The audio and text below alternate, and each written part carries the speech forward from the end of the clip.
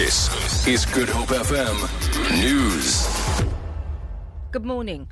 The Public Protector cannot fulfil the constitutional purpose of her office if other organs of state second-guess her findings and ignore her recommendations. That's the ruling made by a full bench of justices of the Appeal Court in Bloemfontein. The ruling follows the application lodged by the SABC, Communications Minister and Broadcaster's Chief Operating Officer Hlaudi Motsoeneng. The court dismissed the application against the Public Protector's recommendation that Motsoeneng should be suspended. In the judgment, the court ruled that the Public Protector may take remedial action and its direct implementation. Parliament's Joint Sub-Rules Committee is meeting this morning to look into the rules that guide the State of the Nation address. Rules to deal with interruptions of the President's speech are among those being discussed. President Zuma's speech was interrupted for the first time in the history of democratic South Africa in February this year. EFF MPs demanded answers on payments for Nkandla. Mercedes Percent reports. When the President delivers his State of the Nation speech, he addresses a joint sitting of Parliament. The joint rules of Parliament will then apply to both National Assembly and NCOP MPs.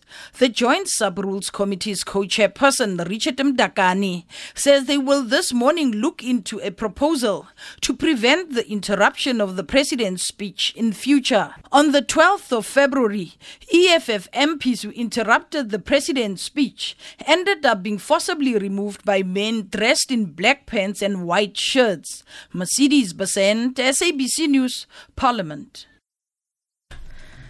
The National Union of Mine Workers will meet the Chamber of Commerce this afternoon for further coal sector negotiations. Coal workers aligned to NUM have been on strike since Sunday in demand for higher wages. The strike has affected operations at Anglo Coal, Glencore and Exxaro Coal, among others. Chamber of Mine spokesperson Charmaine Russell. It confirmed that a meeting will take place today between the Chamber of Mines representing the coal producers engaged in wage negotiations and the National Union of Mine Workers.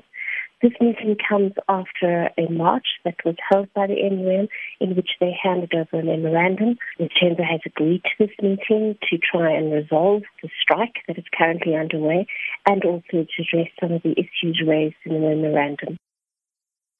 The International Food Policy Research Institute's Global Nutrition Report for 2015 has found that nearly half of all countries face multiple burdens of malnutrition, from poor child growth to adult overweight and obesity.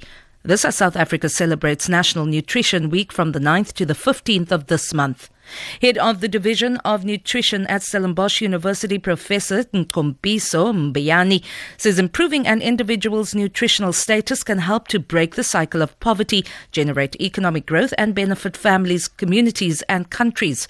Mbeyani says individuals must take responsibility for actions that will positively contribute to a healthy quality of life. For Good Hope FM News, I'm Vanya Klitschko-Collison.